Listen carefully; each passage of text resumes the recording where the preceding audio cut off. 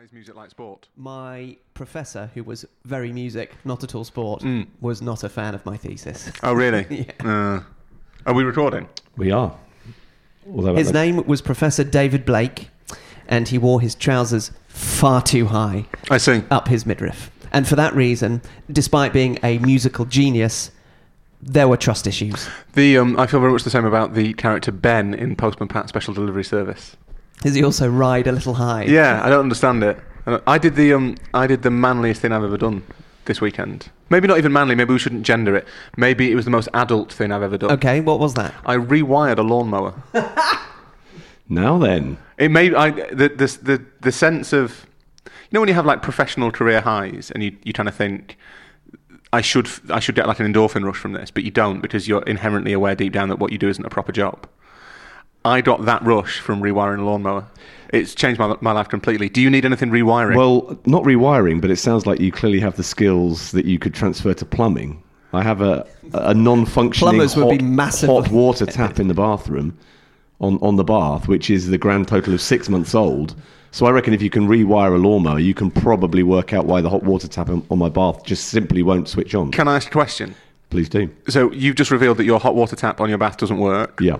You've also off-air revealed that the volume button on your television recording box doesn't work. No, there's just no volume. Anything that's been recorded on the Sky Plus box currently is playing back without volume.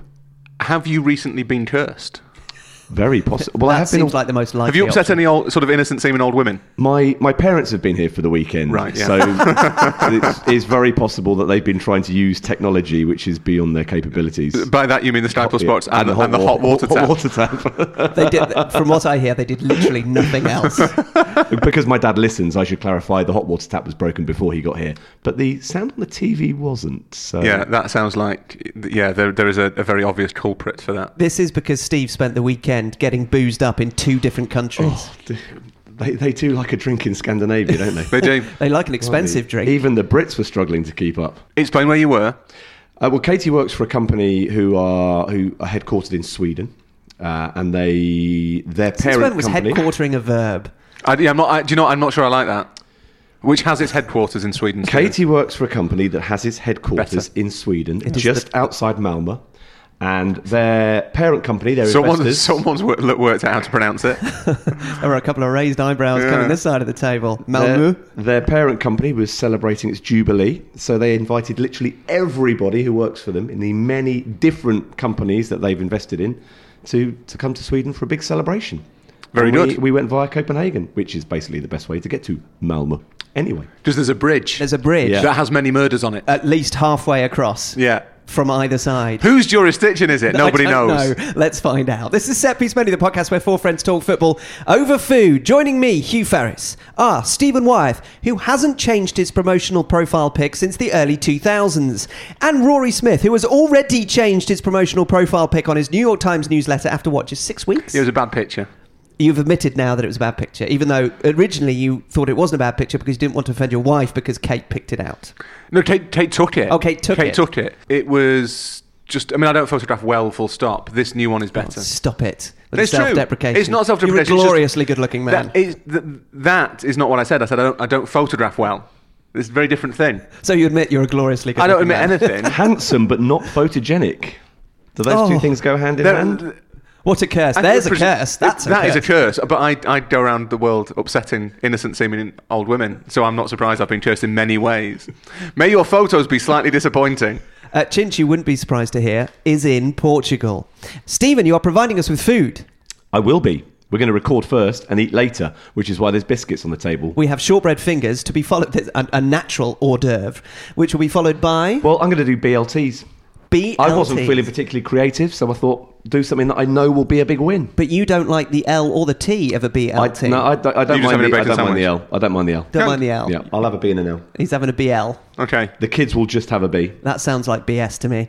Now, as promised, Best Man Billy has done some significant number crunching after the deadline for the SPM PL entries passed. We start with some work already done, but nonetheless requested by Saeed Rafiq, who says this: Dear Barry Glendinnings's favourite podcast, I've had an idea for your SPM PL. Since you are collecting the data anyway, it will probably be quite an easy experiment to do.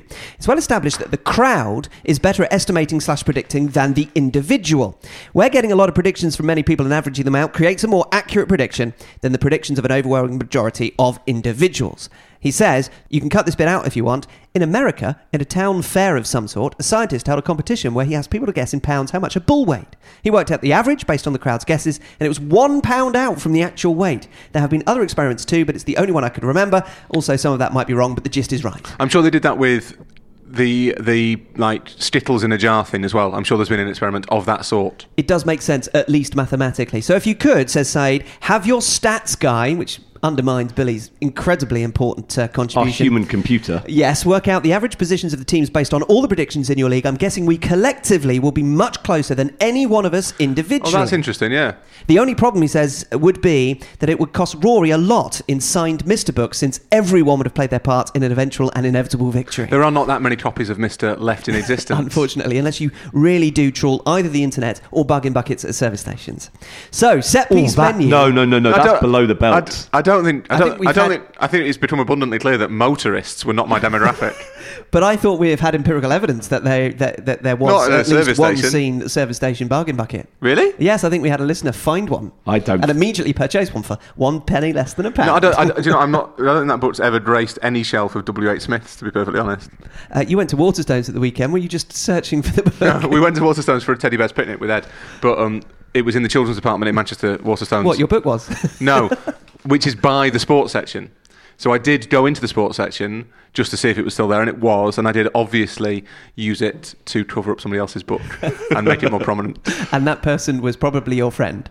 So the set piece menu, average 11, which you can see yourself by searching for average 11 on tinyurl.com/set piece menu, is Manchester City in first, Liverpool, Spurs, Arsenal, United, Chelsea, Leicester, Everton, Wolverhampton Wanderers and West Ham United as your top 10. Bournemouth, Watford, Burnley, Southampton, Aston Villa, Crystal Palace, Brighton and Hove Albion, down to the bottom 3, Norwich City, Newcastle United and Sheffield United. So those are the average predictions of all our entries. You can now check your wildcards on tinyurl.com/set piece menu. This is to find out what you may well win if you have selected the team as your wildcard and they finish in that position.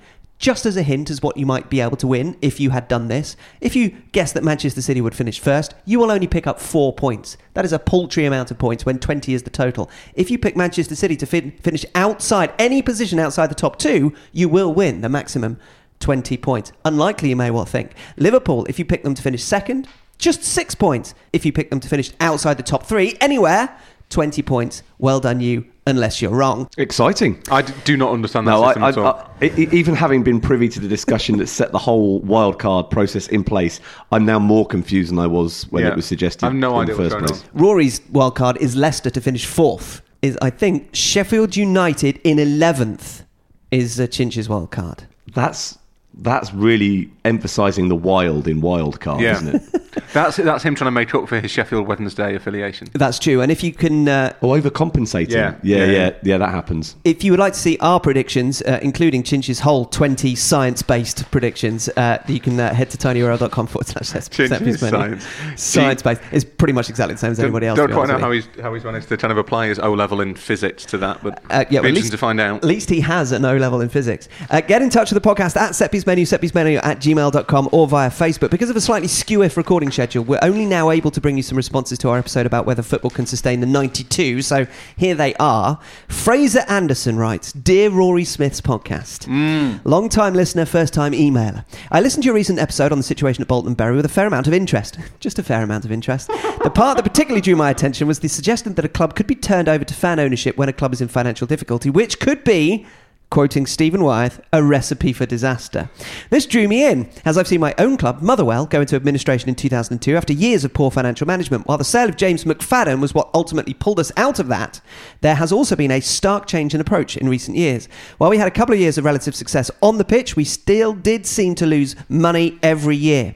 However, in 2011, the Well Society was formed to help the club financially, and eventually, in 2016, Motherwell became the first UK top-flight club entirely owned by the fans. This, along with shrewd transfer dealings have seen us post profits in consecutive years, as well as being relatively successful on the pitch, reaching both cup finals, he says, comfortable finishes in the league, etc. Anyway, keep up the good work. That's from Fraser Anderson. Yeah, it's not. I don't want to speak for Steve. I don't think it's to say. I've got biscuit. That's true. I don't think it's to say necessarily that fan ownership would automatically be problematic, but it's not necessarily. I think it's often seen as a panacea of if the fans own the club, then everything will be all right. Motherwell is a great story. It's brilliant for Motherwell that it's worked out, but there are counter examples that suggest that it doesn't always work. Portsmouth, I think, had fan ownership at some point, and it. In fact, no. I think, to be fair, I think Portsmouth fan ownership worked really well, but it limited how far the club could go, and they've had to sell to Michael Eisner, who seems to be quite a good owner, to try and kick on to the next level. So there are drawbacks with it. I think the problem that I have with it, and I don't know about Steve, is that people say turn them over to the fans. A, as though that's an easy process. B, as though there's some sort of government instrument that could be used to do that. I'm not sure there is. It is ultimately a private company. That is legally what a football club is. And C, I don't think it's guaranteed that the fans would necessarily do that well. I think that it's not a panacea. It would depend who your fan is. Yeah. If your fan is an astute business person with a passion for the club and ability to think with a clear head and make the right decisions, which may well be the case at Motherwell, I don't know, then, obviously, then that would seem like a logical path for a club to take. But I think, in general, fans' association with a club would make them bad at the business ownership side of it. Well, listen, there's one other thing to say on that, and it's maybe quite a delicate thing. I think it probably works better either at one of the non-Old Firm Scottish clubs where you are Motherwell fans are not pushing their team to win the league. They're not expecting their team to compete in Europe, or in the lower leagues in England. That's not to equate the top flight of the whatever the hell the SPL is called now, and like League 2. But in an environment where expectations and demands are lower, it's probably easier to say, right, the fans are going to take charge, you're going to have a bond with this community institution, but it may not translate automatically into success on the pitch. Try and tell Man United fans that they had to sort of downgrade their expectations because, it's a community institution now. I'm not sure that works. I think that there is a difference in the way that in what certain clubs need, potentially. Manchester United is a good example because of clearly what happened when the Glazers took over the club. There is an equivalent in business. I suppose that's a cooperative, but the cooperatives still have a board. Yes. And they still have a group of people making the decisions on behalf of the shareholders. Yeah, well, John Lewis, technically, is owned by its employees, isn't it? But I don't think they all get to vote on like each decision. I'm not sure how that everything, works. I don't think. But please do correct us if you know better. And just to finish on the fan thing, even if fan ownership isn't necessarily the answer, fan involvement definitely can be. Yeah. And you only need to look at the German football in terms of the way that Bundesliga clubs are structured with the 50+1 share structure that limits somebody's ability to have complete and utter control, and there is always a voice from the supporters groups within the structure, within the boardroom, then that clearly has proved to be successful in Germany. I'm surprised Stephen took the example of the Bundesliga, although it does obviously touch on his professional interests. His personal interest very much, of course, is in Sweden, in Sweden they have a similar rule that you have to have. There's a 50+1 rule in Sweden where you have to have the club majority owned by the fans. Just looking at the Swedish, the Allsvenskan table there, just be interested to hear Steve read it. If you wouldn't mind. Since he's so good at pronouncing Swedish names. If you wouldn't mind. Djurgården, Eik, Malmö, Håken, Göteborg, Hammarby, Norrköping, Örebro, Elfsborg, Helsingborg, Östersund, Sirius, Kalmar, Falkenberg, Eskilstuna and Sundsvall. Sundsvall really struggling. Everybody, apart from the Swedish listener fraternity, applauds. They may well be utterly insulted. Any Swedes listening, do get in touch. Tell us exactly where he went wrong. Please record yourselves and we'll play it out. Beck Richmond has sent this. Remember Beck? Well, Beck gets a mention because she has an idea similar to me. Well, her husband does. And what I desperately tried to push on the airwaves the morning after Berry's sad demise to absolutely no avail whatsoever because nobody would give me a chance to speak. Beck says this: the episode on the 92, even pre the final drama for Bury and Bolton, was really fascinating and thought-provoking. some reason I didn't delete that. So thank you, she says. And it drove some deep thinking in our household. Whilst I know we can't control the EFL, and then she says, indulge yourself for a moment though and envisage what a halcyon place football would be if the four of you were in charge. My husband, Bear, came up with a great addendum. His name is Bear. Is that a name or a nickname? A bear could be both. Bear Grylls, just as an example. Need further clarification on that. Beck, could you please clarify? Don't think he was christened Bear. Put it this way, she tells us a lot about Bear, apart from that. Okay. He came up with a great addendum to the wouldn't it be great if the default was to take the club from the naughty owner and give it back to a community entity, but how could they fund everything anyway? Argument. Bear used to be an actuary. He's much more fun now, says Beck. And apparently in the world of pensions... I used to live with an actuary. At two, in fact. Apparently in the world of pensions, says Beck, there is a thing called the Pension Protection Fund, which many people will know about. In a nutshell, the idea is that all of the companies that fund a pension scheme for their employees pay a small levy each year, which goes into a central pot. If any company goes bust, money from that pot is used to ensure that there is at least some provision for the employees left behind. It doesn't cover everything, but it's better than £0. Bear's theory is that such a levy could be paid by every club in the EFL so that a pot could exist to get any Phoenix club back up and running with community management initially, rather than having a club like Bury disappear. I thought this was brilliant. Doubtless too brilliant for the EFL to contemplate, she says, but I thought that you might. Love from Beck Richmond and Bear, former financial whiz kid and now Doctor of Theoretical Physics, which she says is much sexier. He sounds like he's far too intelligent to be listening to us, to be perfectly honest. She might have passed it on, frankly. Yeah, that's true. Well, I mean, but equally, it sounds like she's probably too intelligent to be listening to us. We shouldn't limit our demographic. That's a brilliant idea. That is a really good. That's a really good idea. It was the idea that I tried to push on. It's a really good idea. After the idea of having essentially what was in the late 2000s after the financial crash, the bailout system, the bailout for banks.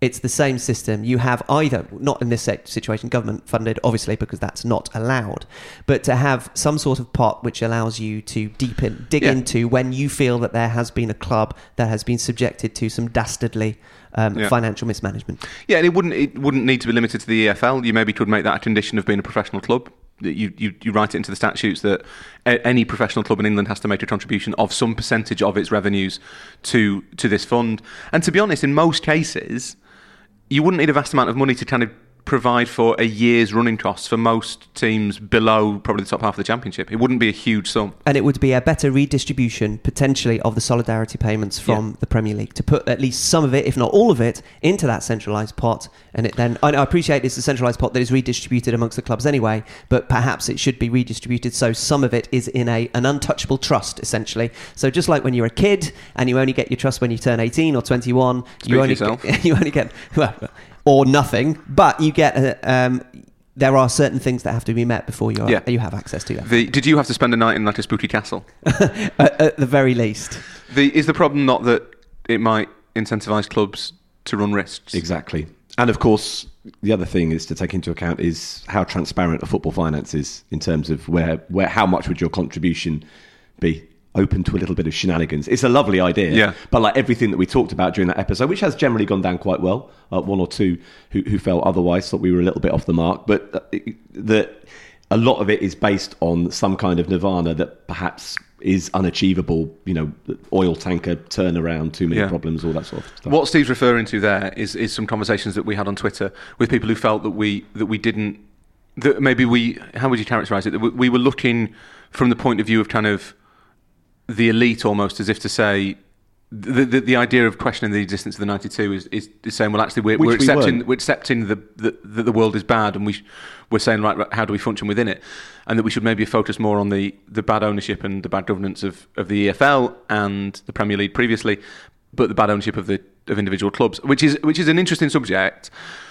But the thing is that there's quite a lot of cases, so if we just run through all of them, that probably would have taken 2 or 3 episodes, which would have been fine. It would have been interesting. They're all interesting stories. They're all important stories.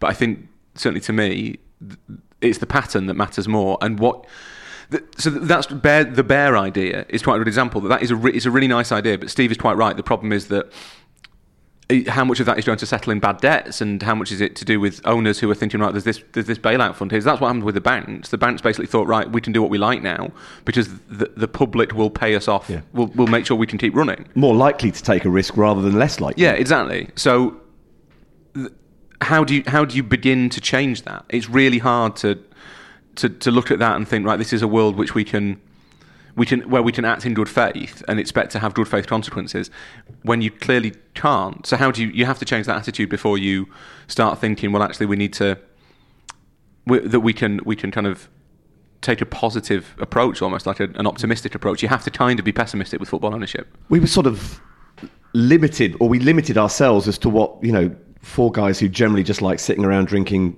coffee and eating cake might be able to suggest or achieve to make the situation a little bit better. I don't think the idea of going after the big clubs and the way that they are run and the way they are financed is realistic as a longer term ambition. What in the short term could we maybe do? I mean, a couple of the other criticisms that we faced on Twitter about it was that we hadn't delved into why these clubs had got themselves into trouble in the first place. Well, that was never the objective of the conversation. It was like, this is where we are now. What can we do to maybe improve it?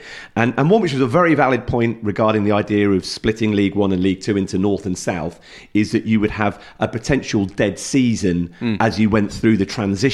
But again, I would suggest that, and just sorry to tag onto that, the idea that, well, why would the bigger clubs, say in League One, vote for something that meant that they were suddenly lumped in with maybe smaller clubs from their region, their half of the country, and it might affect or impact on their ability to get promotion. But I think surely you'd like to think at the bigger picture and say, well, we might have to take one slightly stale season to improve things going forward. There's almost no way that you could change the structure of English football that wouldn't have an impact for at least one campaign. And look, we're going to have an example coming up with the World Cup in 2020 where clubs are going to have to change the way they do things to accommodate a World Cup in a different part of the year to what they're used to doing. So, we'll potentially get a good idea then of how well clubs are able to adapt. Well, also on the size thing, Accrington are League One, and they're pretty much the smallest club in the professional structure, but by budget, by kind of reach, Accrington are a great club, but they're not. Coventry and Bolton and these big teams are all having to play Accrington. They're not. To be honest, I don't think there's a vast amount of difference between the size of the stature of clubs in League One and League Two. Just very quickly from Karen Damager, who's been in touch before. I know this because he praised my pronunciation of his name, which is not Swedish. Dear Rory, Andy, and others, he says, whilst it is heartbreaking and immensely sad to lose such integral institutions in local communities, this might seem a bit cold, but is the situation really that bad? If one league club has gone out of business in 25 years, there have been many close calls, but almost every time local communities have been able to step in or find new people to take over and implement a more sustainable business model. To me, just looking at local high streets around the Western world, so few clubs actually going out of business doesn't seem that bad compared to local retailers, manufacturers, etc., and the jobs that have gone with them. P.S. Using Oyster cards in London after living in New York was like being shown Klopp and Guardiola after only watching Paul Jewell all your life. Looking forward to more of Chinch's soccer stories and Out of Context Reacher from Karen. Not today, Karen, not today. Although instead of a soccer story, we do have a treat for Rory, more on which will be explained in due course. Out of Context Reacher passages, by the way, please to @setpiecemenu, setpiecemenu@gmail.com. Just find a book, open it on a random page, take a picture, and tweet or email it to us. It's not hard, unlike Jack Reacher, who is very hard. To our subject then on today's Set Piece Menu. We're going to have a bit of fun while also resurrecting something we haven't done for a while. Steve has come up with an idea. So without further ado, I'm Gary Lineker doing a Match of the Day intro. On the other side of the table, Stephen Wyeth was watching. I was listening actually to the radio, and it sparked something that we have kind of touched upon in the past. The idea of being so underrated, you are, in fact, rated. And there is a whole world of players out there who seem to be... They're effectively hiding in clear sight. The unappreciated, the unadmired, yet there they are, part of the top 1% of the elite 1%, plying their trade at the very highest level of the game, yet constantly are having this idea that they are underrated, underappreciated, that they are secondary to the stellar talent around them in the team. I thought, we must be able to put together, with the help of the Set Piece Menu audience, a so underrated, they are in fact rated select 11. There's got to be a whole team of players. So basically we're talking about players of whom the sentence, he's one of the most underrated players in the Premier League, has ever been used. but you hear it about that player all of the time. Yeah. So they're clearly consistently doing something to impress, to draw the focus of, whether it's television, radio, newspapers, into their influence on the game, or this phenomenal run of goal scoring that they're on, or these clean sheets that they're keeping, yet are still being referred to as being underrated, even though to get to this stage of their career, they have clearly been rated since probably the age of 13. Well, yeah, that's true, but we are kind of talking about two separate things, aren't we? We're talking about being rated, held in high regard by your peers and coaches and contemporaries and your business associates or whatever. Your kind of professional regard that you are held in. Because obviously everybody in the Premier League is held in extraordinarily high regard. In that sense, I was at the North London Derby not so long ago, and I was sat next to Timsy from Copper 90, who many people on the internet will know. At the end of the game, two kids. We were sat next to each other, and two kids were pointing at us, and that would have been 8 or 9. And I remember thinking, "Oh God, this is gonna be really awkward if they asked for a selfie." No. Had no interest in me whatsoever. Just went straight to Timsy, and he had the good grace to look a little bit bashful about it, but then looked really comfortable having his selfie taken with people because it happens all the time. Does he photograph well? He photographs extremely well. So good looking. He's a very handsome man, and I imagine very very photogenic. But yeah, he was. We were talking about Shkodran Mustafi, and he was saying that he's an Arsenal fan. He was saying he kind of wanted Mustafi gone, but felt as though maybe it had gone a bit, this whole kind of isn't Shkodran Mustafi the worst player in history, had maybe gone a bit too far. And we sort of agreed that, there's this idea that, and Mustafi's quite a good example of it, that Mustafi... He's a great example. That Mustafi is clearly not an elite defender. He is not Virgil van Dijk or Aymeric Laporte. But he would get into 13 other Premier League teams. Shkodran Mustafi is, by pretty much any gauge other than the gauge of are you Virgil van Dijk, is a really good defender. And we have this ability to lose perspective in football is really, really contorted, often in different ways from the same person depending on the context. So in one light, you'd say Mustafi is dreadful, what a liability. But you put Shkodran Mustafi into Crystal Palace's team, you'd be like, this man has revolutionised this defence. Just he's Shkodran Mustafi, he's clearly a really good player. He's really good at football. They're all really good at football. So the relative value is important because it seems like, and we will probably couch this conversation not necessarily in how they are viewed by their peers, because as Rory says, they are all supported and they're all really good at football, and people who know a lot about football know that they're all really good at football. But there tends to be often a narrative driven by the media, by fans, the punditocracy, who decide that a player is this. And we are going to try and draw together those players who it has been decided that they are this so often and so much they become the inverse of that. So should we have an example? Well, the example that was being talked about on the radio that made me think this was a worthwhile topic of conversation was Ashley Barnes. Yep. Scorer of 4 goals in his first 3 Premier League appearances of the season. That's a pretty impressive strike rate at any level, particularly at the very top level, yet is underrated. And that made me try and think a little bit further down the line as to who else had been sort of tagged like this in recent times. It's only 12 months ago since I was reading articles about James Milner being so underrated. He's in fact rated. This is a player that we have been very consciously aware of ever since he broke into the Leeds team at the age of 16. Who was once the youngest player in Premier League history, no? Yes, exactly. Yeah. So it seems extraordinary that now he's into his 30s. We're like, a bit underrated, isn't he? James, I mean, he's not quite had the career that maybe journeyman pro. No, but there's probably two themes in those two players, both of whom are excellent citations, Steve, that are quite telling. One is Milner is the player we've got used to, and so you begin to overlook what they do well and see the flaws because you become so familiar with them that you know what their flaws are. So you know that James Milner, for example, doesn't score that many goals or isn't lightning quick. Penalties. He's really good at penalties, but he doesn't score that often from open play, or James Milner is not exciting, particularly. He's not an exciting player to watch, and I say that as someone whose brother-in-law went to school with him, and therefore I'm a big fan of James Milner. With Ashley Barnes, it's almost a fashion thing, isn't it? That he came up through the lower leads. He's always been cast as this kind of hard-working, doughty, fighting spirit, not technically accomplished striker.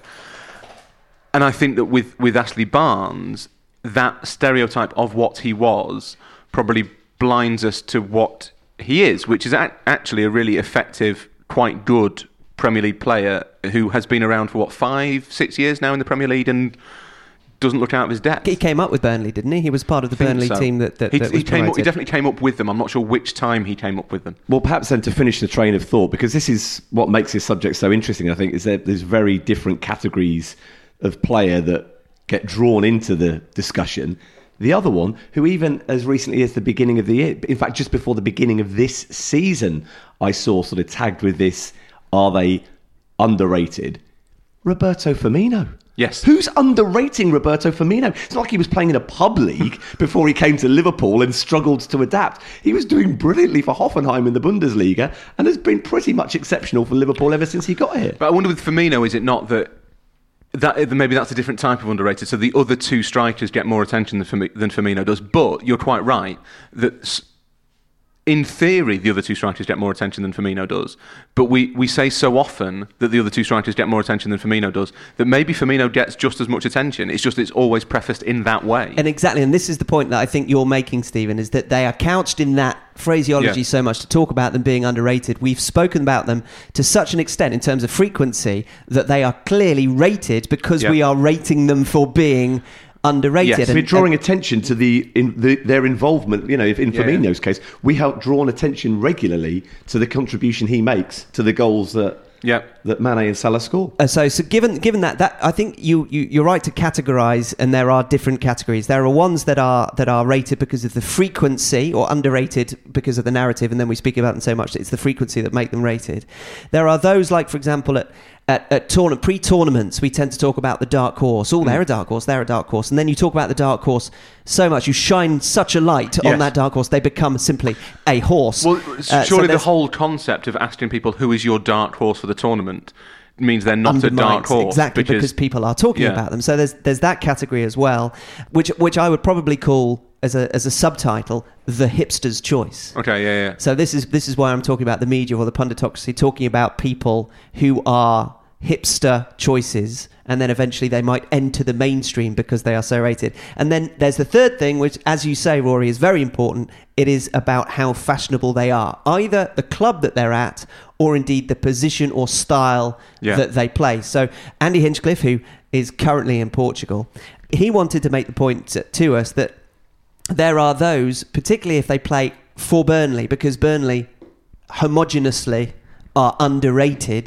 that those players within that Burnley structure are underrated. Michael Keane, as was, now clearly at Everton. Ben Mee, he mentions as well. He wants to mention Jack Cork but as players who are underrated because of the team, the environment in which they play, which are considered either underrated or, as we said in the third example of underratingness, they are unfashionable. But this is different, though. So Ben Mee is underrated. Ben Mee is a good central defender who isn't often mentioned when you talk about good central defenders. That is being underrated.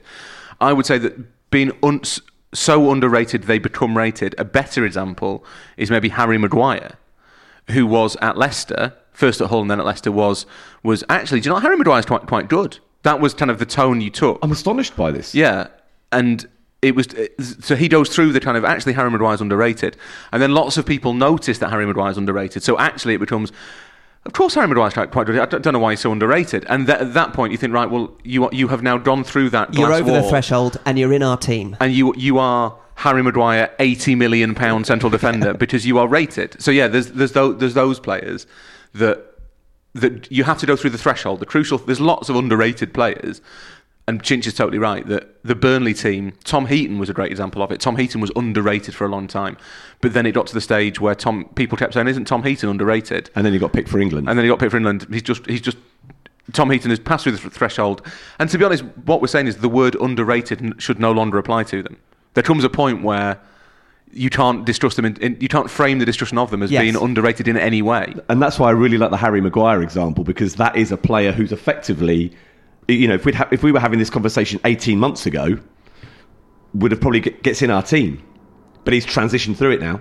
He's beyond our selection criteria, because the minute you become the most expensive defender in world football, you can't be so underrated that you're rated. You can't be Harry Maguire's a bit underrated. Harry Maguire is no longer one of the most underrated players in the Premier League because he cost £80 million. But why was he underrated in the first place? Because he played for Hull, an unfashionable club. Because he is, we must admit, very good looking, but might not photograph particularly well.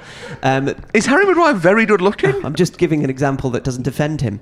But is that the lack of fashion, the lack of photogenic nationality? I think this is going to sound like a really Brexity whine, and it's not meant to, but I think we have a tendency to assume the worst of British players. I think we tend to think certain positions. In certain positions, yeah. That there is, and it's definitely not. I'm the last person in the world who makes the kind of, well, if his name was Samuele Aladici, he'd be managing Inter Milan type argument. But I think that's complete nonsense. But I do think that as a kind of football culture, media, fans as a whole, we tend to be reassured in some way by, we've signed this guy for £30 million from Sporting Lisbon, in a way that we're not by, he cost £5 million from Hull, or whatever Maguire cost Leicester. And I think that contributes to it. So I think initially, Harry Maguire maybe wasn't that good. He was kind of a upper half of the Championship, lower half of the Premier League defender when he was at Sheffield United and Hull. That's fine. He's allowed to develop as a player. It doesn't make you bad at football, at kind of spotting talent, if you thought when he was at Hull, if you couldn't see that maybe one day he would cost £80 million. He cost Leicester 15, something like that, and he was quite a lot for Leicester. That raised significant eyebrows. It felt like a kind of, because at that point we were obviously underrating him. But it's not necessarily that you're underrating him. It's just that you're working with the information you have available. And so you're allowed to form opinions based on that. Saying we didn't watch Hull enough. No, people watched Hull, and Harry Maguire looked quite good for Hull. So it felt like a lot of money to pay for someone who looked quite good for Hull. The reason that they are all employed in football and we are not is that they can see things in that performance that make them think, if we pay that and we develop him, then we get something better. That's not our job. I'm not a scout. Neither of you two are scouts. Even Chinch, who was a player, is not a scout. The reason Leicester paid money for him was because they have scouts who can spot that sort of stuff, and they did their job really, really well. But I think probably at Leicester he was underrated. That's the only time he was underrated. And then he went, as Steve says, he goes to Man United, and that in the act of signing for Man United, he can't be underrated anymore. And this is this dealing with the information at your disposal is a really key factor to this. To what you hear talked about on radio phone-ins, and what people might talk about with their mates after a game about underrated players, is that's because they've just noticed for the first time what this player might have the capability to do. And here's a little bit of a tip for you. This season's emerging underrated player, perhaps taking over from James Milner, Fabian Delph, everybody. Yes. Will be this season's James Milner. I was travelling back from Sweden the day of the Everton Wolves game in the Premier League, so I was just I was following the football that day via Twitter, and people were talking about Fabian Delph as though he'd come from nowhere. His influence on the game, oh my God, what a player! What a signing of the summer! This could be the best piece of transfer business any Premier League club has done in history, bringing Fabian Delph in and playing him in central midfield for Everton. You've just started to know, because he's left Manchester City where he was a peripheral figure, and now he's playing for Everton and was dictating large elements of the game. He hasn't become a better player since he left one club for another, but he is getting the opportunity to perhaps better demonstrate what he can do, or more importantly, because he's not surrounded by David Silva, Kevin De Bruyne, Sergio Aguero, Aymeric Laporte, you've actually noticed what he's doing. Yeah. And you just hadn't appreciated it before because what he's doing is relatively straightforward and boring compared to what those exceptional players at Manchester City were doing. The appreciation for him prior was the fact that he made a good left-back for a team in which it was probably easier to be a good left-back, because in Guardiola's in his 100-point season, this first Premier League title, Fabian Delph played left-back more than anybody else. And he was good there, but the reason that he was good was because of Guardiola's ability to make him good, and also because of the inverted fullbacks. It meant that he played a lot of time in central midfield anyway, so he did use his existing skill set. But that's why the Fabian Delph thing this season will be interesting, because it's within the kind of the wheelhouse of what you would have expected it to be years ago when he broke through and was picked for England very, very early in his career. But what Steve is also touching on quite rightly is that kind of context-dependent perspective. So at Man City, whenever you saw Fabian Delph on the team sheet, particularly in central midfield, you kind of thought, Who's injured, or a bit odd from Guardiola. Although, admittedly, that didn't happen at all. Pretty much, he probably played him there 2 or 3 times. That's all from the start. Or you saw him at left back, and it's probably fair enough to see Fabian Delph at left back. And if you're a team of any reasonable kind of ambition, you probably would look at that and think, right, that's the weak point. We have to have it. We've got to have a go at their left flank, because they are playing Fabian Delph out of position. That is a fair enough thing to think. But what gets lost is that there comes a point where being thought, probably rightly, as one of the weaker players in a squad of superstars is confused with he's rubbish. And what Fabian Delph never was rubbish. He maybe is not Kevin De Bruyne, but he's not rubbish. And I think we really... It should be such an easy thing to avoid doing, but because of the way we all talk about football, we tend not to be able to do it. And that is to remember that that even the worst player in Man City's squad is probably good enough to get into pretty much every other team. And so you end up with this kind of thing where it's not that... So Fabian Delph has probably just been getting better as a footballer the last few years. He was always a very good one. But there comes a point where people overlooked that and think, well, if you're not Kevin De Bruyne, then you are terrible at football. And that is not really fair. So basically, Fabian Delph has gone to Everton and is just being Fabian Delph. Steve's right, he is going to be that player who it becomes fashionable to say he's underrated. But the only reason he's at all underrated is because of our own ignorance. There is a sense, for some reason, that there is a finite amount of footballers, and they all play in the Premier League, and they are the very worst footballer in the entire world at one end, and the very best footballer in the entire world at the other end, from 0 to 100%. And for some reason, if you are in the lower echelons of Premier League footballery, you are terrible. Yeah. But of course, as Steve said earlier, you're in the top 1% of the top 1% of all footballers. But there is that strange thing that we tend to treat every Premier League footballer as being the only footballers in the world, and therefore the comparison is ridiculous. Like you said earlier on about, if you're not Virgil van Dijk, you are therefore rubbish. Somebody like Chinch mentions Michael Keane, now at Everton, at Burnley, we mentioned him a bit before, that if you're considered not the best, you can't be very good. Yeah. You have to be terrible. Yeah. And the comparison means that we make all these mistakes. But I think it applies more to players at, let's say, top half clubs. I think if you're like Brighton or Bournemouth or Sheffield United, then you probably aren't. It seems as though you're judged by a different set of standards, because it's certainly top 6 teams that you get this thing of, this international with 57 caps is dreadful. I can't believe he's a footballer. And you think, well, I can. He's got 57 caps for his country, and he's been a professional for 15 years, so he's probably quite good at football. Yes, a lot of people that know what they're talking about regarding football keep selecting him or keep signing him. Probably quite good. Yeah, he must be doing something right. Can I bring a player in from yesteryear who might have gone through this process, and that is Phil Neville. Phil Neville played as a kind of a joke left back for England in the 3-2 defeat to Romania in Euro 2000, and was kind of the jack of all trades, master of none tag was given to him in the same way that it isn't really given to somebody like James Milner in the current climate. And eventually, when he got to although James Milner can play in just as many positions as Phil Neville did. But I'm sure he's slightly better than Phil Neville in all of them. Is he trying to suggest Phil Neville's more underrated than James Milner?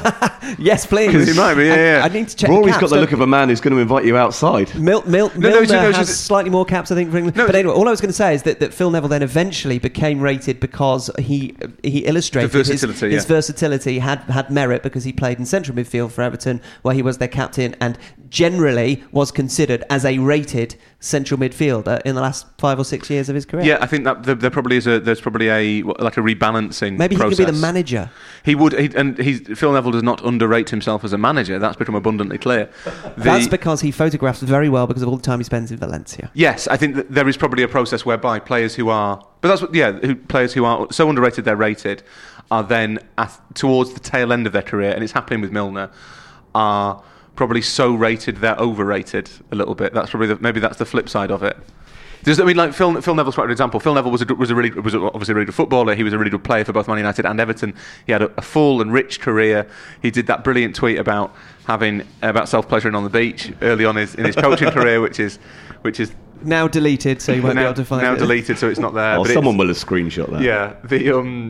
Let's not dress him up as anything more than he was. Like he was a useful But it's fair to say he was eventually rated. He was eventually rated, and I think he was probably... And the same thing might happen with Milner a little bit.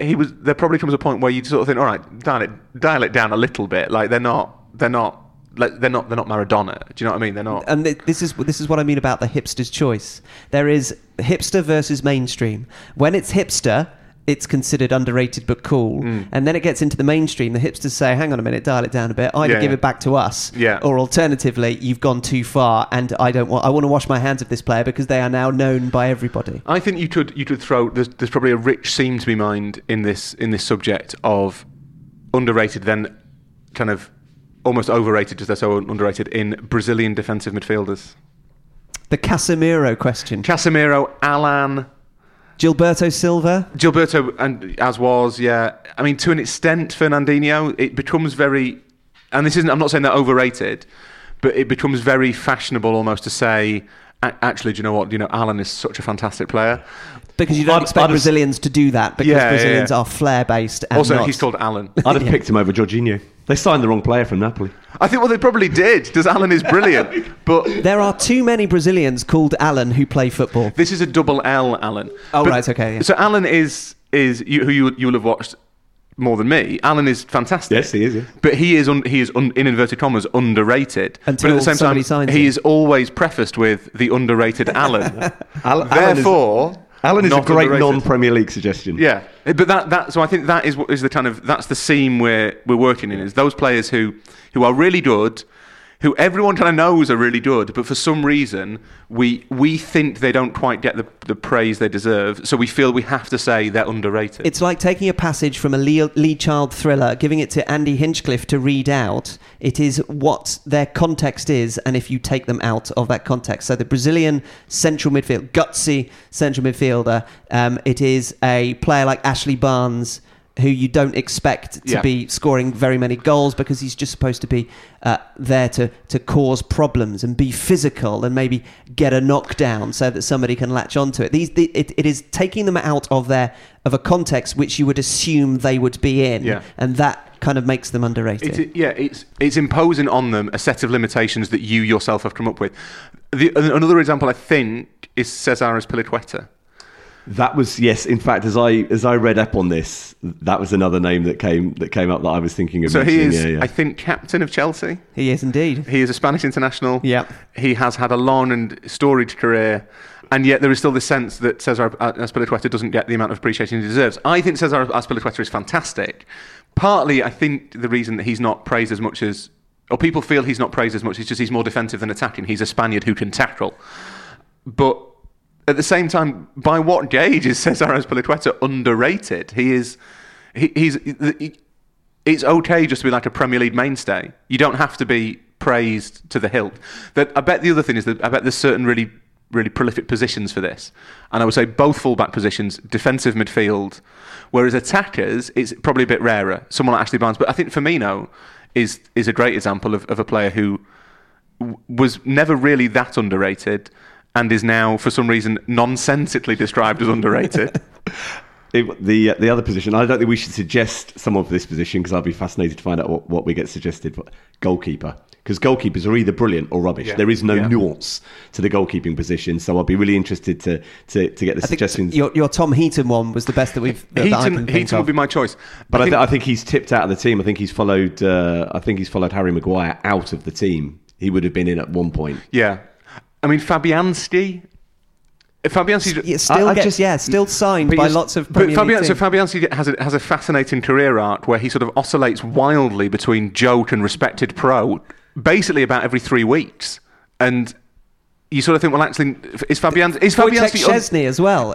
Arsenal. Lads, I've literally just said, let's not suggest a goalkeeper. It'd be really interesting. I think you're going to have to beep out the names of the goalkeepers you've just suggested. We'll stop now. And the other thing on Azpilicueta is the reason that he's underrated is that his name's quite difficult to say. So people don't like saying it. They don't want to embarrass themselves by getting it wrong. True. So they just simply don't mention him. Taking them out of a context of where you might expect them to be in. We are said by English people. Missing the absolute king of this. We need to. Before we finish, we should mention that. This episode could be given his name as the episode guide. What we've done is we've spent like 40 minutes talking about the thing that defines this player and not mentioned him. Who is the player who is most often used as a shorthand for saying, actually, I really understand the game? Who is the player who is surrounded by superstars, does the simple things really well, and we're constantly told, he doesn't get the credit he deserves, as we give him credit?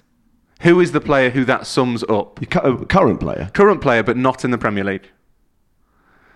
Who is the player who all you hear about is either people saying, actually, I love him. I think a lot of people don't pay enough attention to him, or you hear he does a lot of stuff that doesn't get any credit. Is it Sergio Busquets? It is Sergio Busquets. Very good. Sergio Busquets is the ultimate, so underrated, they're rated player. Because every time you get somebody who's good in that position, you tend to gauge about whether they are as good as a new version of Sergio Busquets. Yeah. Busquets is brilliant at what he does. He is the archetypal number 5. He plays that role to perfection, but he is always prefaced with, he's underrated, or he doesn't get enough credit. He's underrated, but he's the best in his position. I would like to have been at the awards ceremony where he took that particular baton from Fernando Redondo, who was exactly the same.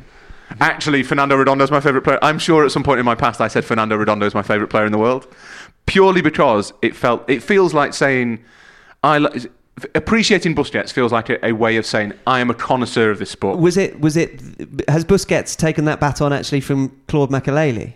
Because there was a point at which Claude Makélélé left Real Madrid when they were signing all those Galacticos the first time around. Not the first time around, but that particular generation. They sold them to Chelsea, and suddenly Real Madrid, the bottom fell out. Because it was like, oh no, you can't survive that Real Madrid. You can't have the Galacticos without Claude Makélélé. No, and then he had a position named after him. Makélélé is probably the other side to quite a lot of this, which is that Makélélé was, I think, really popular with fans, certainly in Madrid and definitely at Chelsea.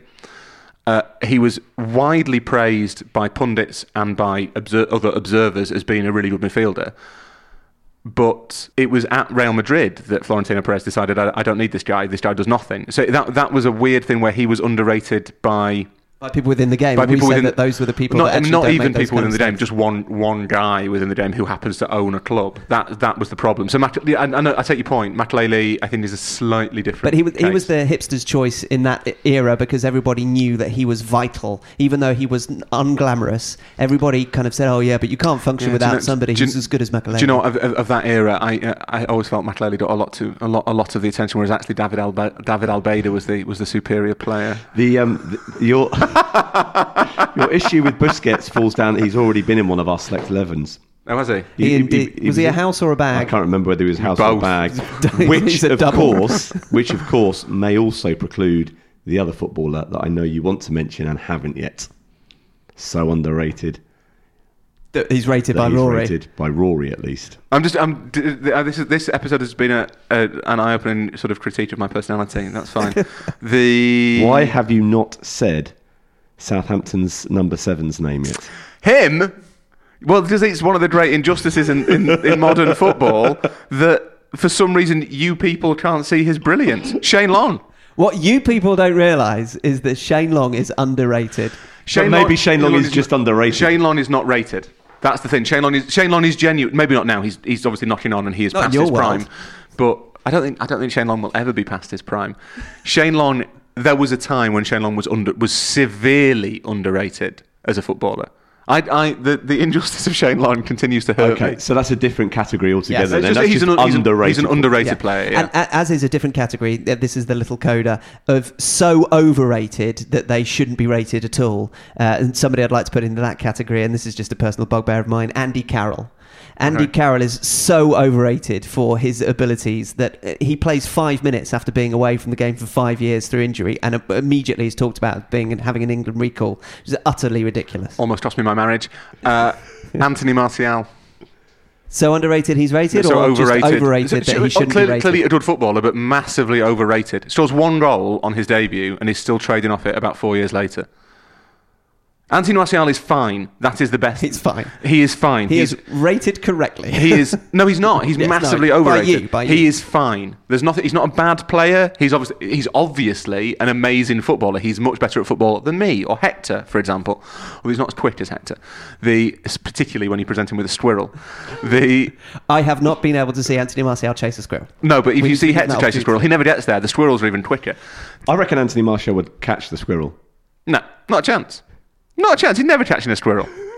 Never catching a squirrel. Have you seen him climb a tree? We've ascertained already that the spaniel can't get the squirrel, so clearly the human can't get the squirrel if the spaniel is faster than the human. I would say over short distances, all spaniels are quicker than all humans. I think over 100 metres, Hector's having Usain Bolt. I believe that is a gauntlet that has been laid down to the sprinting fraternity.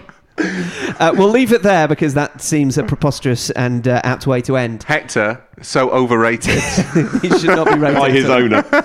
Are we allowing Sergio Busquets to be in that team, even though he's been in another one? captain of it. We are not the simply the arbitrators of other people's suggestions. I cannot wait to see what we get. I think it'll be fascinating.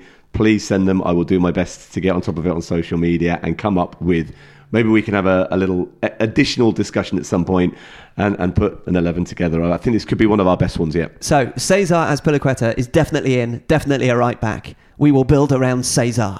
Just like Chelsea have over the last 5 years. We've got the skeleton of a team. Yeah. Karim Benzema can be up front. Well, Roberto Firmino has to be up front. With Ashley Barnes. Benzema always got he doesn't get enough credit. He did play Real Madrid's number 9 for a decade. What does he want? Well, we got all credit you need. We've got 3 strikers already. We've got a few central midfielders, got centre backs, got the odd full back. We probably need some wingers or wide players to potentially get. Maybe winners are all overrated. Maybe we're drawn to winners. Maybe we will have a wingless wonder of a team.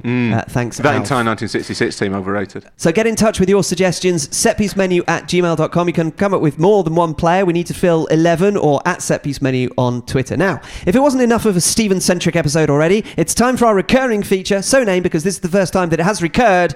For sake, you don't go to VAR. This is when Stephen lets rip about either a misuse or misinformation about the game's new technology. Last week, in this feature's first iteration, it became a lengthy conversation involving all 4 of us. So welcome to the new disciplined version of For sake, you don't go to VAR. Selhurst Park.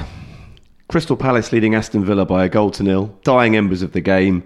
Jack Grealish goes down under a challenge or throws himself to the floor, depending on your interpretation. Why was that incident ever tagged with the label VAR controversy? Free kick given outside the penalty area cannot be reviewed by VAR.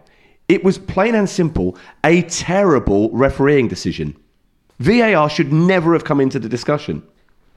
Yes, I know it was checked as to whether it should have been a penalty, but the incident happened outside of the penalty area, so that could never have been the case. Why are we allowing all bad decisions in a football match to become a VAR controversy? That was plain and simple awful refereeing, and the discussion should have gone no further than that.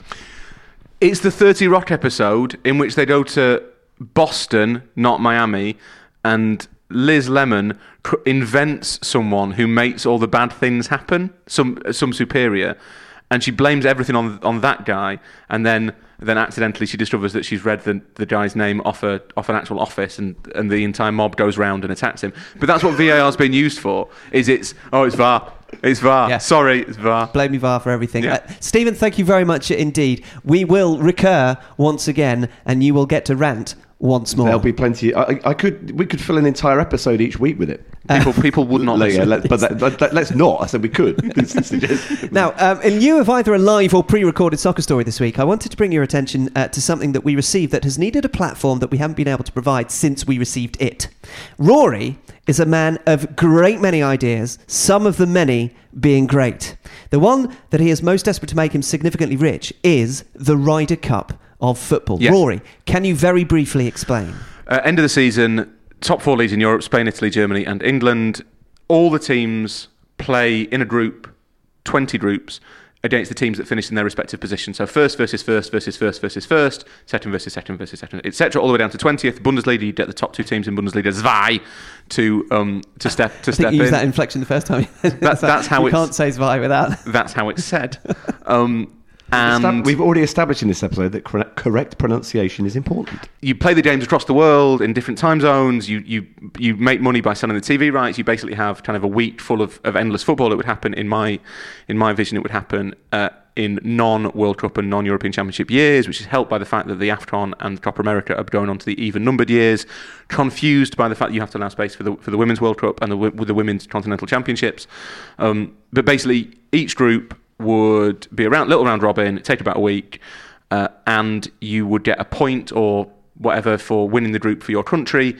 At the end, you would have a winner of a lead that would declare itself the best in the world. Well, Rory, Stephen Platt has got in touch. You might remember that Stephen emailed a while ago about the proposal of awarding additional points for teams that triumph in an aggregate contest over the home and away games between the two in a league season, when we were talking floating ideas about how to change the point system. We dismissed that pretty rapidly, didn't we? We did, but it was a very interesting way of finding out that it wouldn't change very much about the league table as is and as would be. He says this: Hello Stephen, Rory, Hugh and Andy. I get in touch again as I find doing the sums for footballing hypotheticals to be a good distraction from writing my PhD on science fiction in the theatre. Today's missive is regarding an idea that Rory spoke about on the pod last year, the Ryder Cup of football. I turned to a certain popular football-based video game to simulate the results of all 120 matches that would have occurred this summer had UEFA taken heed of Rory's idea. Oh, wow. Oh, my. I told you a treat. Your PhD is going to be dreadful. The team that finished top of their group won in his scoring system, which I think you'll be fine with, Rory. 4 points for their league. Runners-up receive 3, third-place teams 2, and the bottom sides receive just 1. That makes sense, yeah. Although I don't like giving 1 to the team that finishes last. It's rewarding failure. Please see the attached spreadsheet, he says, for a rundown of final points and game results. Rory, I will show you this. Stephen, we will put it on at Set Piece Menu. The results, he says, by way of summing up what we see on the spreadsheet so that we don't have to look through it all, were interesting. The inaugural Set Piece Menu Rory Smith Ryder Cup Challenge, or SPM RSRCC, ended up with a winner with 59 total points, La Liga. Okay. Finishing level on 52 points, each in second place, Serie A and the Premier League. Serie A pinched second spot from the Premier League by virtue of having more of their teams finish top of their groups. Yep. 8 group winners are Italian, only 3 from the Premier League. A distant fourth place belongs to the Bundesliga, who amassed just 37 points, with 10 German sides finishing bottom of the 20 groups. Ooh. So what can we learn from this, if anything? Well, this simulation does seem to affirm the oft-held belief of some European football fans that the Spanish league is indeed the strongest, although the narrow margin of victory over Italy and England indicates that any such advantage is not massive. It does seem to indicate that German football is some way off the pace, which is perhaps not surprising given the poor performance of German sides in the European Cup competitions in recent years. What does the panel make of these findings? Would Rory now like to see his idea implemented for real? Or does this mathematical scratching satiate his intellectual itch? And how many more of these numerical-based emails would someone have to submit before potentially being considered for Buffalo status? Oh, if he's done 120 games, he's a Buffalo. Immediate Buffalo. Stephen, congratulations. I still have, he says, some time left on my PhD, and I'm always happy for the distraction. Thanks again for the excellent show, Stephen. Are we paying him to do his PhD? Is he on some sort of grant? In any way whatsoever? No, not us as a podcast. Obviously, we don't have a budget. I mean, we're in Steve's kitchen. But I mean, do you get like a grant to do a PhD? I have no idea. From the taxpayer? I have no idea. Did you do? I didn't do a PhD. No. I could pretend, but I wouldn't. That's fascinating. Obviously, a Buffalo. No, of course it doesn't. Not only does it not sort of scratch my intellectual itch, the point of this idea is that it will make me enormously wealthy. That is my main interest in it. I want to sell it to Charlie Silitano. Charlie, why won't you call? I think that's the second time his name has been invoked in 2 or 3 episodes of this podcast. This is going to become a Charlie, theme. Please get in touch. It's interesting. I guess the Bundesliga at the moment does feel a bit weaker. I don't think there's a vast amount in it. I would have thought Italy would finish bottom, I have to admit. Well, what's interesting... I was certainly surprised that Italy and the Premier League were level. But there's quite a lot of depth in Serie A. That's the thing. I think sort of like 5th to 9th and 10th in Serie A is quite good in a way that it maybe isn't in Spain and possibly not in England. Clearly this was simulated by a computer, and that is the caveat which Stephen put on his email, but also we put on the eventual results. The group of the top place finishers in those 4 leagues finished, according to the simulation that Stephen did, with Juventus winning, City second, Barcelona third, and Bayern Munich at bottom. I wouldn't have thought Juve would finish top of that group. But strange things happen in football. Yeah, I did. I suppose we have had a real life version of this with Wolves playing Torino in qualifying for the Europa League. Yeah. Well, thank you to Stephen for all his efforts. You won't get a cut of what Rory eventually makes, the millions and millions. Well, no, if it's millions, he can have a bit. just a slice. Not a lot. I wouldn't promise him that, actually. He can have a bit. Well, if the simulation helps swing the deal, ultimately, if it goes through, I think it would be remiss of you not to kick back in his direction. Send him a book. The hard work is very much appreciated. A book worth 99p at a service station. Bargain bucket. Not worth 99p. Worth priced more, at. just priced at.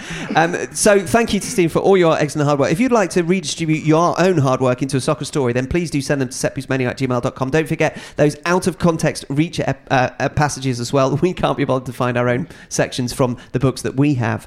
Rory has the whole collection. Setpiecemenu@gmail.com. You could also get in touch via Twitter or Facebook. Please subscribe, share, rate and review as we humbly ask you to continue to find room for us in your podcast schedule. And thank you to Steve and Rory and to you all for listening. We'll be back with another Set Piece Menu for you to enjoy very soon indeed. We should actually just get, at the end of a Jack Reacher book, you then get the first sort of few pages of the next one. Maybe we should just get Chinch to do those.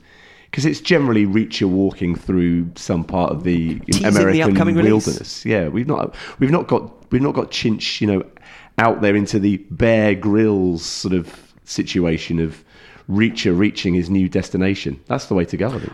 I just think more sex scenes. I've never read a Jack Reacher book, but I presume there are some. Yeah, I think we need to get Chinch. We need to see whether Chinch can do erotica. That I'm perfectly happy. Should they be family friendly to have a scene of intimacy? Yes. Okay. And often I don't know if you agree, Stephen, having read quite a few of them, they're quite often glossed over. Okay. It's almost like they're not a major part of the narrative structure. As I say, I have no idea what the books are about. Is it about some sort of... But not that much lovemaking. There's always a little bit. Is it about some sort of brass band in South Yorkshire? Yes. Yeah, okay, fine. At the very least. And he's the trombonist. It is brassed off too. Yes. Is the best way to Jack describe Reacher, any Jack Reacher. Jack Reacher : brassed off.